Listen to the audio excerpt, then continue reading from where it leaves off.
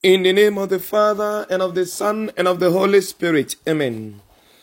The grace of our Lord Jesus Christ, and the love of God, and the sweet fellowship of the Holy Spirit be with you all. Good morning, dear children of God, and welcome to Thursday of the 34th week in ordinary time of the church's year. Today being the 30th day of November 2023. Together, let us invite the Holy Spirit to come dwell with us. Come, come, come, Holy Ghost, come. Come, come, come, Holy Ghost, come. Holy Ghost, come. Oh, come, oh, come. Holy Ghost, come. Oh, come, oh. Come, come, come. Dear friends in Christ, the title of my homily today is Jesus said to them, follow me. Jesus said to them, follow me. The first reading today is taken from the letter of St. Paul to the Romans, chapter 10, from verse 9 to verse 18. And the gospel reading is taken from the gospel according to Matthew, chapter 4, from verse 18 to verse 22. Today we celebrate the feast of St. Andrew. St. Andrew was one of the apostles. He was a martyr. He was one of the apostles of Jesus Christ, lived in the 1st century AD. The name Andrew is a Greek name, and its meaning is manly or brave. He was the brother of Simon Peter, and therefore it is inferred that he was the son of Jonah or John. He was born in Bethsaida on the Sea of Galilee. Simon Peter and Andrew were fishermen as per the Gospel of John. And Andrew was a disciple of John the Baptist first. When John the Baptist identified Jesus as the God's sacrificial lamb, while Jesus was walking on the street, Andrew and another person followed Jesus. Andrew recognized Jesus as the Messiah and introduced Jesus to his brother. As per the Gospel, Andrew was present closely with Jesus on many important occasions as Jesus' disciple. As per the Gospel of John in chapter 6 verse 8, Andrew only told Jesus about the boy who possessed the 5 loaves of bread and 2 fishes that Jesus multiplied later to feed more than 5,000 persons. According to tradition, Andrew founded the See of Byzantium, or Constantinople, in AD 38 and installed statues as bishop. Later, the See of Byzantium developed into the Patriarchate of Constantinople, and Andrew is recognized as its patron saint. He was martyred by crucifixion in the city of Patras on an X-shaped cross, and now commonly known as St. Andrew's Cross or the Satyr Cross. This was done at the request of Andrew himself, due to the reason that Andrew thought that he was unworthy to be crucified on a cross shaped like one on which Jesus was crucified. He was tied to this cross and not nailed to the cross. He lived on the X-shaped cross for about 2 days suffering. He is the patron saint of U.S. Army Rangers. Now, this is the person we are celebrating today. In the gospel reading today, we see the call of Peter and Andrew. And when Jesus saw them, he said to them, follow me. And they left everything and followed Jesus Christ.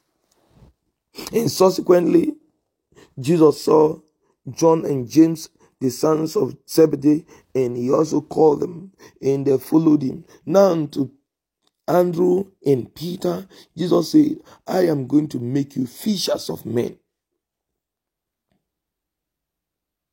But understand that the first point was the followership of Jesus Christ. And I'm emphasizing this today because we have a lot of fishers of men today in our world. Many who purportedly claim they are fishers of men in the name of Christ, but they are not in truth followers of Jesus Christ. And so they fish men for their own personal interest and their personal gain. So it's not enough to be following a fisher of men or become a fisher of men. The most fundamental and the most basic thing to do, first of all, is to become a follower of Jesus Christ. It is only at the point of following Jesus Christ that Jesus can commission you a fisher of men or give you some other assignments. What then does it mean to be a follower of Jesus Christ? What does it mean to follow Jesus? The life of Mary and Martha, when Jesus visited them and Martha was busy, trying to get things ready to be hospitable to Jesus and to entertain Jesus and to take care of the temporal and material needs of Jesus, as compared to Mary, who sat at the feet of Jesus, listening to the teaching of Jesus, shows in practical and in clear terms what it means to follow Jesus.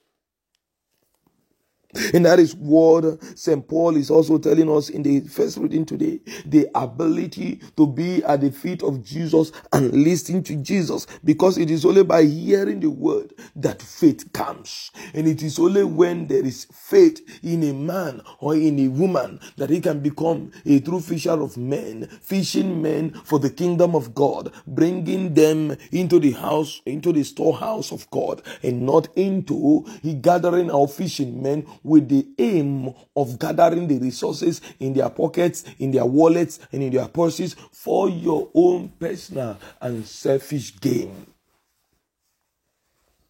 Many today are becoming fishers of men without following Jesus, without listening to Jesus, without building their faith in and around the word of Jesus Christ. And so today St. Paul urges Jesus to follow Jesus by listening to him in order to grow in faith and know the will of God at all times.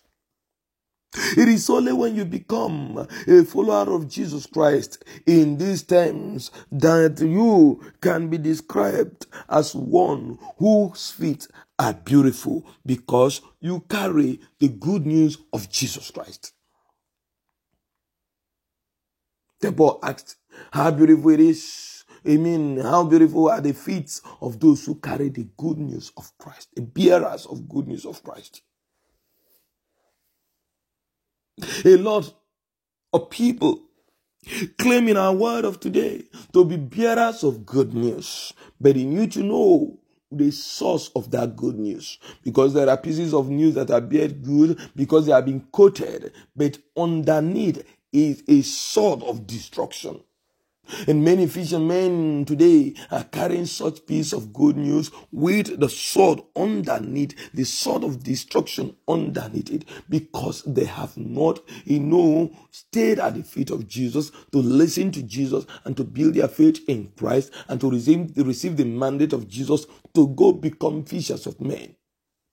Many who claim today to be operating under the unction and the mandate of Jesus Christ to be fishers of men are actually aliens or alienated from the person of Jesus Christ, because in the first place they have not become followers of Jesus Christ themselves, so they cannot make other people become followers of Jesus Christ through the good news they purportedly bring to the world.